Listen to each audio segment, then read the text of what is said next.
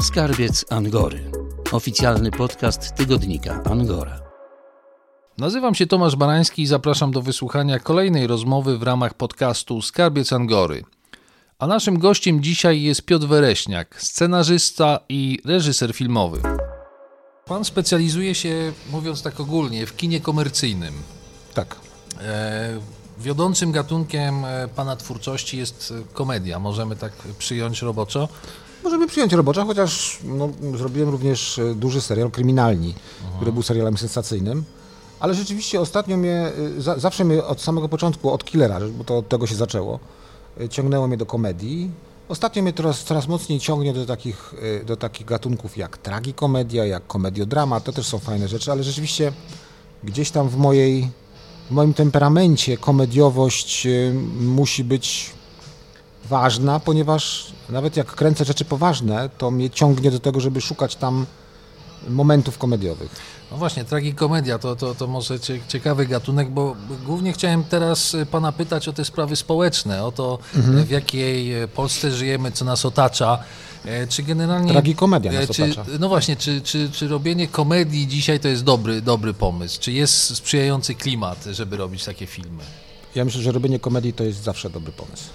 Znaczy niezależnie oczywiście są takie momenty, gdzie jest rzeczywiście jakaś tragedia typu wojna na Ukrainie i myślę, że Ukraińcy teraz komedii nie robią, bo po prostu to, co się u nich dzieje w kraju, jest na tyle dojmujące, straszne i poważne, że to nie jest moment. Natomiast u nas jeszcze tej wojny nie ma, u nas cieszymy się pokojem i oby to trwało jak najdłużej i myślę, że śmiać się powinniśmy ze wszystkiego i śmiech ma taki niezwykle ożywczy powiew, to znaczy to, że coś możemy obśmiać, że kogoś możemy obśmiać, to jest bardzo ważne, ponieważ dzięki temu jakby myśl krąży między ludźmi. W którą stronę to wszystko idzie? Jakie ma pan przemyślenia, prognozy? No za chwilę wkroczymy w rok wyborczy. Trochę to widać, w którą stronę to idzie. Znaczy to idzie niestety cała sprawa walki z inflacją i jakby z gospodarką idzie w stronę tego, co PiS wykonało z pandemią, czyli zostawili pandemię samej sobie, co pochłonęło ponad 200 000 istnień, najwięcej w Europie. Znaczy relatywnie najwięcej w Europie. To była wielka katastrofa. Mnóstwo ludzi umarło niepotrzebnie, ponieważ rząd bał się walczyć z pandemią. Teraz będzie podobnie. Znaczy może nie wiem, ile osób umrze, czy w ogóle będzie można mówić o takim czymś, ale myślę, że będziemy przeżywać dosyć długi i ciężki okres biedy i kryzysu gospodarczego, ponieważ PiS boi się walczyć z inflacją i boi się walczyć w ogóle o gospodarkę, a skończy się to po prostu przegranymi wyborami. A wyobraża sobie pan taką sytuację, że ktoś w Polsce zamarznie, mówiąc brutalnie, bo nie będzie go stać na węgiel, na opał? To zależy od zimy. To znaczy na razie zimę mamy bardzo łaskawą. Jeszcze nie ma zimy kalendarzowej, ale mamy koniec listopada i jest nieźle, jeśli chodzi o pogodę, więc jeszcze natomiast jeśli temperatury w grudniu, styczniu, lutym spadną poniżej minus 10 stopni na przykład i będzie to się utrzymywało przez dłuższy czas, to ludzie będą zamarzać, szczególnie będą zamarzać biedni, starsi ludzie na głębokiej prowincji, których nie było stać na kupno węgla i tak dalej. Będzie z tym problem na pewno. No, wie pan co, żeby w Polsce zabrakło węgla, to się w pale nie mieści. No. Znaczy, tego się nie da w żaden sposób obronić. No. To jest tak podobno mamy węgiel na 100 lat, zawsze tak na 200. Mówią, na 200. Na 200 mówił pan Duda, że mamy na 200 lat. No to jest trochę tak jakby w Algierii zabrakło piasku, albo w Egipcie jakby zabrakło piasku. Więc to jest coś nieprawdopodobnego i to, że ten węgiel tyle kosztuje i to, że jest reglamentowany i to, że są na niego zapisy i to, że nie można kupić, że będzie on reglamentowany w ten sposób, że powiedzmy można kupić tonę teraz, za miesiąc znowu tonę i za miesiąc, czyli nie ma pan pełnej piwnicy węgla, tyle ile pan potrzebuje na zimę. To są rzeczy absolutnie niebywałe. Ale przez to właśnie PiS przegra wybory i będzie musiał oddać władzę. Ciekawe, czy ją odda, no to zobaczymy. Mogą być takie jakieś rozpaczliwe próby w stylu Trumpa, takie robienie ludowej rewolucji, która nagle z kosami wbiegnie na Wiejską i zacznie tam rozbijać jakieś figurki i portrety. Coś podobnego jak Trump zorganizował w Waszyngtonie, że nagle na Kapitol wbiegła jakaś taka grupa dziwolągów z bronią i zaczęli tam wymachiwać i wynosić mównicę. Takie coś może się w Polsce zdarzyć, oby nie. Oby to się wszystko odbyło w sposób cywilizowany. No zobaczymy. Zobaczymy. Panie Piotrze, a pan jest jakoś tak społecznie zaangażowany w te różne tematy, o których mówimy. Oczywiście żyje pan swoim życiem zawodowym, to jest pewne. Natomiast pan szuka w jakiś sposób, użył pan sformułowania inteligent, jakiejś okazji, żeby o tym mówić, żeby zwracać uwagę na jakieś sytuacje. Może pracownicy czy współpracownicy na planie filmowym czasami od pana usłyszą, że idą złą drogą.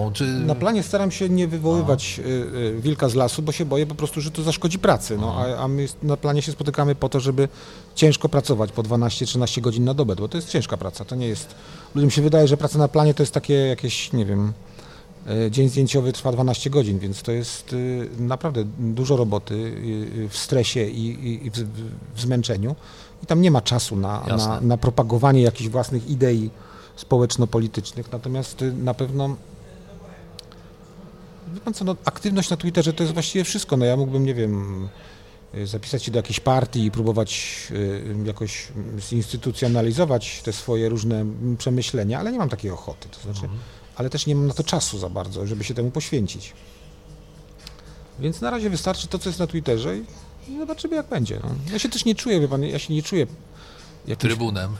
Nie czuję się politykiem, trybunem. Ja po prostu uważam, że tak jak każdy obywatel, który pracuje, ma rodzinę, zarabia pieniądze i płaci podatki, to jest ważne, płaci podatki, to taki obywatel ma też prawo do wyrażenia swojego zdania na różne tematy.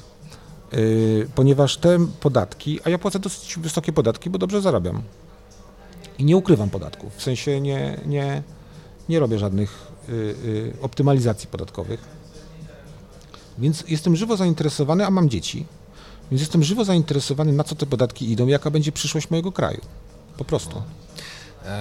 Użył pan sformułowania, że dobrze pan zarabia. Pieniądze w rozmowie czy w wywiadzie to jest zawsze interesujący temat. Proszę powiedzieć, ten sukces Killera, to, że jako młody twórca napisał pan scenariusz do tego filmu, który w tym pierwszym rzucie kinowym obejrzało ponad 2 miliony Polaków. To była sytuacja, która pana w jakiś sposób ustawiła, finansowo, zawodowo? Było łatwiej po tym filmie? No, oczywiście, że tak. Oczywiście, że tak. To znaczy, to mnie ustawiło zawodowo i to mnie ustawiło w pewnym sensie finansowo, chociaż na ten sukces finansowy trzeba było trochę poczekać. Natomiast to mnie na pewno ustawiło zawodowo, ponieważ o Killerze zrobiło się głośno.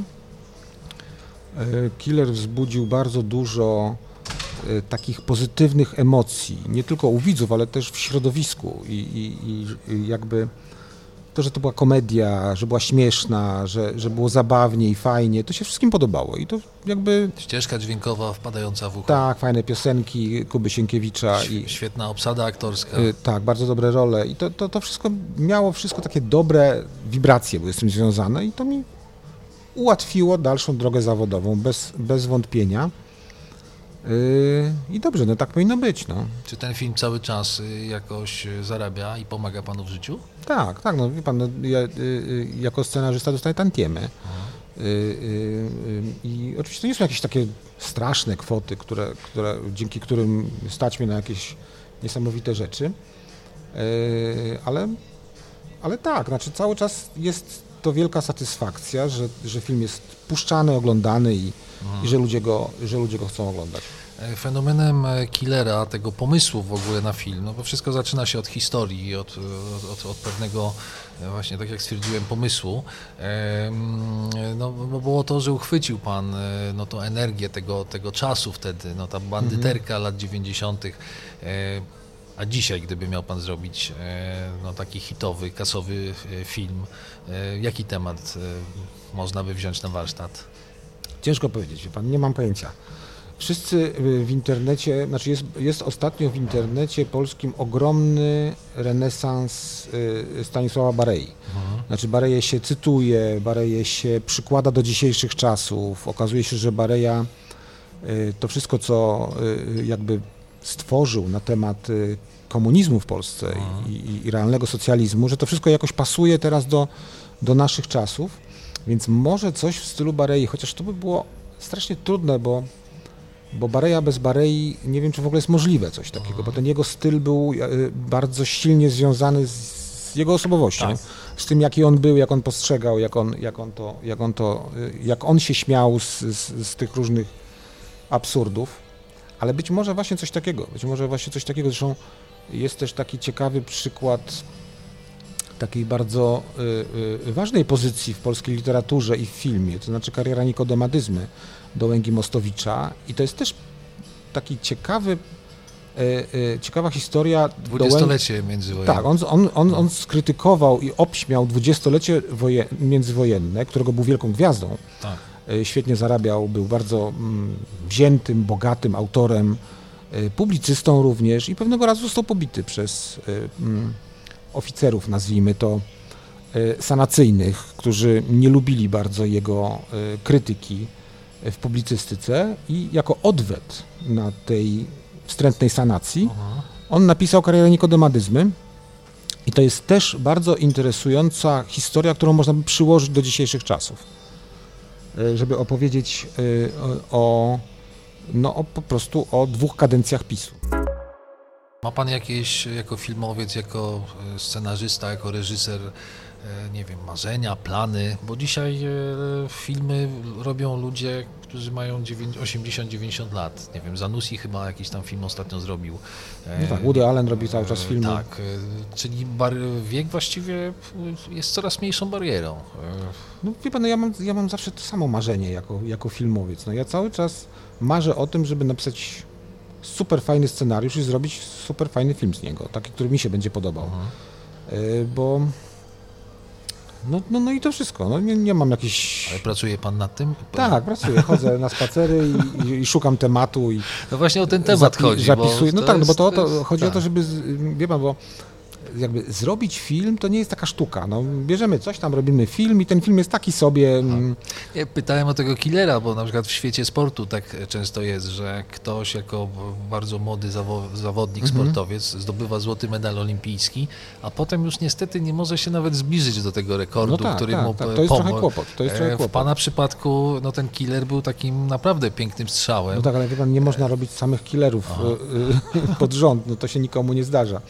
Natomiast jakby to jest moje nieustające marzenie. Znaczy nie mam marzenia, nie wiem, żeby pojechać do Hollywood, żeby dostać Oscara czy coś. To wszystko tak mnie średnio interesuje, ale żeby znowu trafić w fajny temat i zrobić z tego fajny film, to jest moje marzenie. Bo warsztat scenopisarski pan ma. Podkreśla pan to w różnych rozmowach, wie pan, że pomysł tak naprawdę. Chodzi o pomysł. Tak.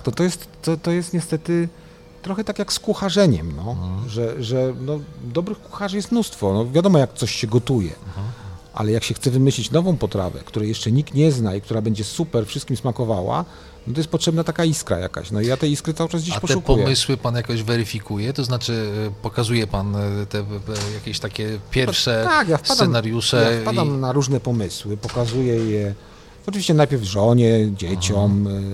Dzieci mam już prawie dorosłe, więc one wiedzą, co się jakby dzieje w mojej twórczości. Zapisuję sobie to. Bardzo dobrym sposobem na weryfikację, czy pomysł jest dobry, czy niedobry, jest zapisanie go i zapomnienie o nim na przykład na parę miesięcy. Później jak się wraca po czasie i się czyta te pomysły i one w większości już nie są fascynujące, już się nie podobają, to znaczy, że były słabe po prostu, że należy z nich zrezygnować. Natomiast jak się wróci do pomysłu po jakimś dłuższym czasie i on jest dalej atrakcyjny, to znaczy, że coś w nim ciekawego jest, że trzeba go rozwijać, że trzeba nad nim pracować. Wie pan, ja zawsze jak sobie myślę o tym właśnie weryfikacji pomysłów i o tym, że trzeba je odsiewać, to mam przed oczami płytę Thriller Michaela Jacksona. Tam jest chyba... Same hity chyba. 11 czy 9 hitów. Tam są same największe hity. To jest jedna z najważniejszych płyt w historii muzyki rozrywkowej. I oni wybrali te piosenki ze 120 piosenek. Czyli było 120 piosenek i żeby wybrać tak dobrą płytę musiało być 1 do 10 właściwie. No, chodzi w tej robocie też trochę o to, żeby stworzyć taki format trochę ponadczasowy, prawda? Żeby to się właśnie zbyt szybko nie zestarzało. Tak, żeby się obroniło w czasie. Tak. To jest ważne. I te największe rzeczy właśnie są takie ponadczasowe. Można to oglądać co 2 lata i cały czas to chwyta za gardło i się podoba. Została powołana Rada do Spraw Nauki, Szkolnictwa Wyższego i Innowacji. Dzisiaj jest taki gorący temat. Widziałem. Tutaj jest to zdjęcie. Sami panowie tacy 50 plus. Oczywiście profesorowie, ludzie zasłużeni, natomiast czy tacy ludzie zapewniają nam innowacje i marsz do przodu? Dlaczego nie ma kobiety w tym gronie? No bo kobiety są niebezpieczne. Kobiety przestały być posłuszne. Kobiety mówią, co myślą, nie boją się, nie uznają takich niepisanych, patriarchalnych prawideł, że starszy ma zawsze rację, że młodszy musi poczekać na swoją kolej i tak dalej, i tak dalej. Wie pan co, to jest wielki ogólnoświatowy ruch dziadersów, którzy chcą zachowania jakiegoś takiego starego status quo w obliczu nadchodzącej wielkiej rewolucji. Moim zdaniem to jest w ogóle związane z tym, że nadchodzi pewien nowy typ cywilizacji, który zresztą Alvin Toffler bardzo dobrze opisał w swoich książkach. Czyli to jest cywilizacja oparta na wiedzy, nie na tradycji, nie na legendach, nie na mitach, tylko na wiedzy, na nauce. I cały ten ruch związany z Trumpem, Putinem, Kaczyńskim, Orbanem, Erdoganem, brexitowcami, to jest wszystko ruch antynaukowy, bardzo patriarchalny, oparty na właśnie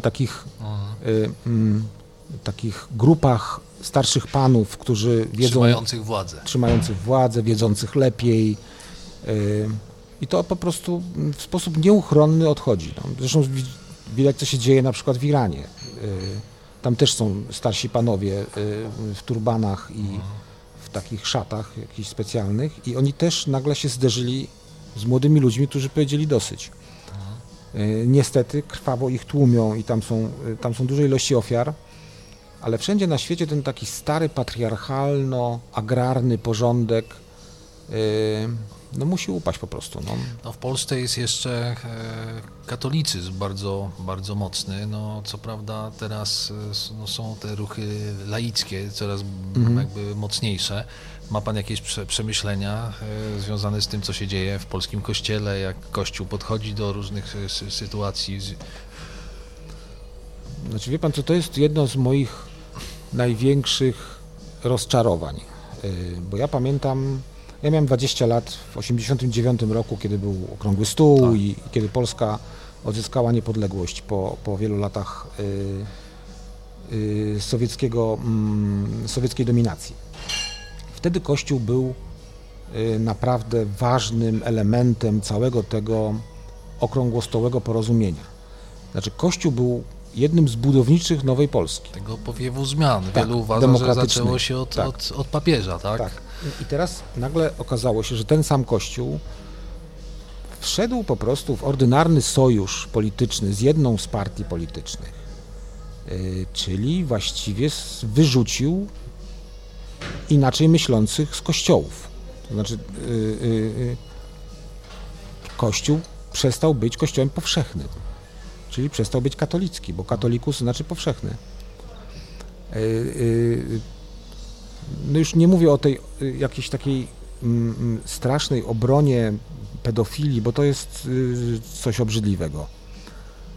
To, że nie można osądzić pedofilów i nie można wyegzekwować zadośćuczynienia, ale to oczywiście nastąpi, z czasem to nastąpi.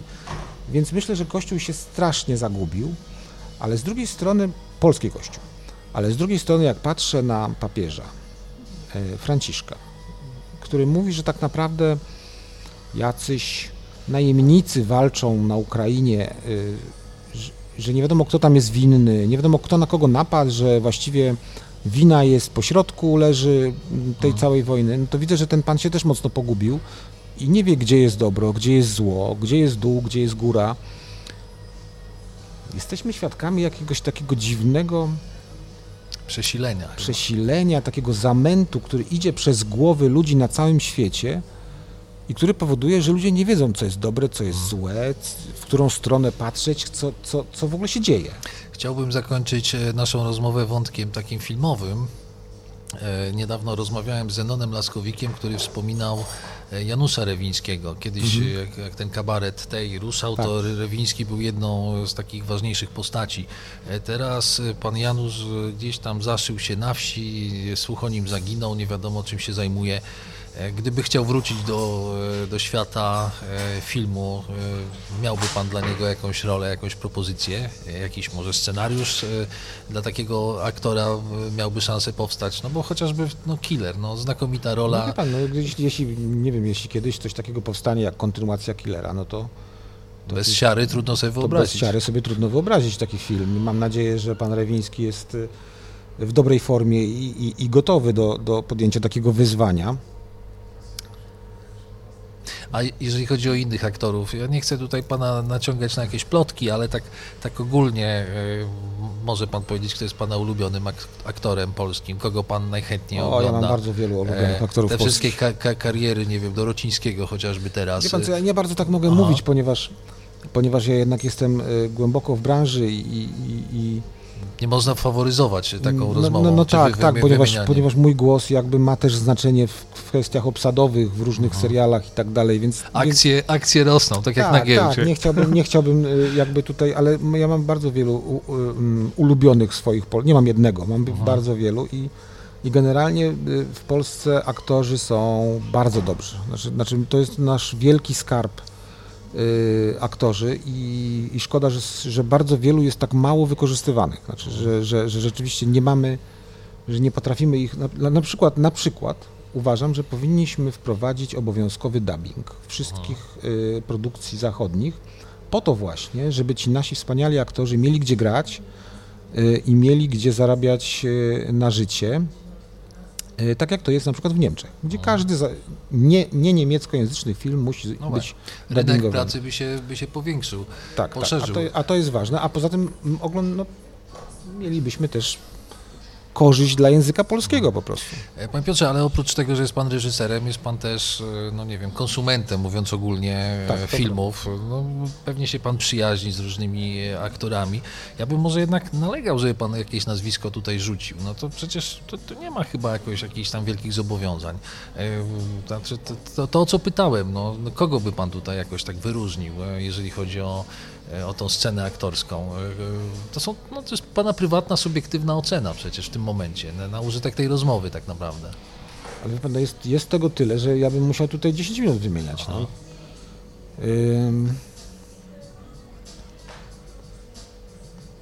Nie, naprawdę, nie jestem w stanie...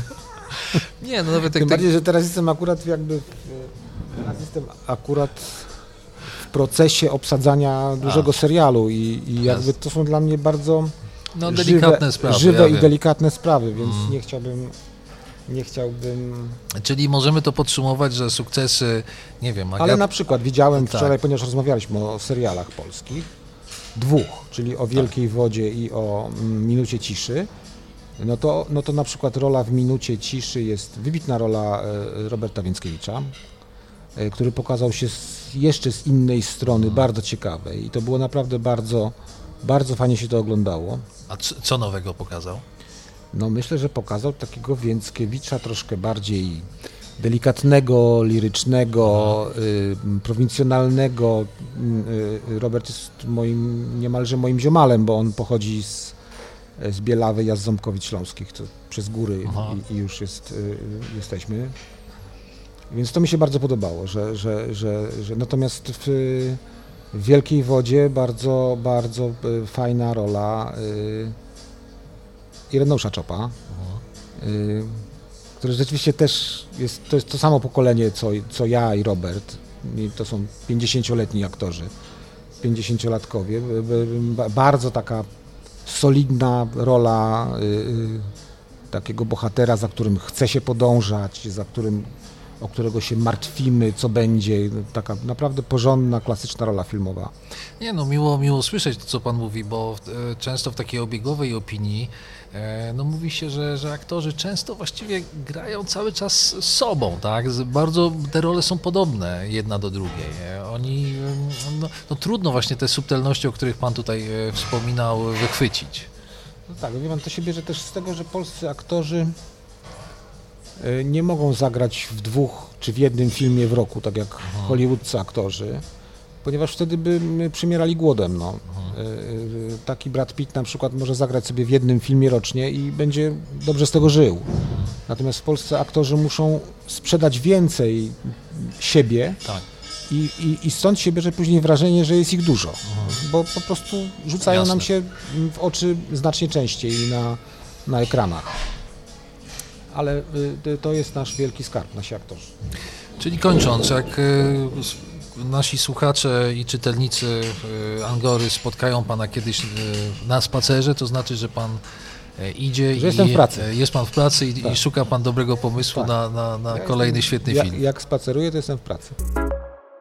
A cały wywiad z Piotrem Wereśniakiem do przeczytania w świątecznym wydaniu tygodnika Angora w kioskach od 19 grudnia. Żegnając się z Państwem, zapraszam na kolejne nasze podcasty. Jesteśmy na popularnych platformach podcastowych takich jak SoundCloud czy Spotify, a także na popularnym YouTube.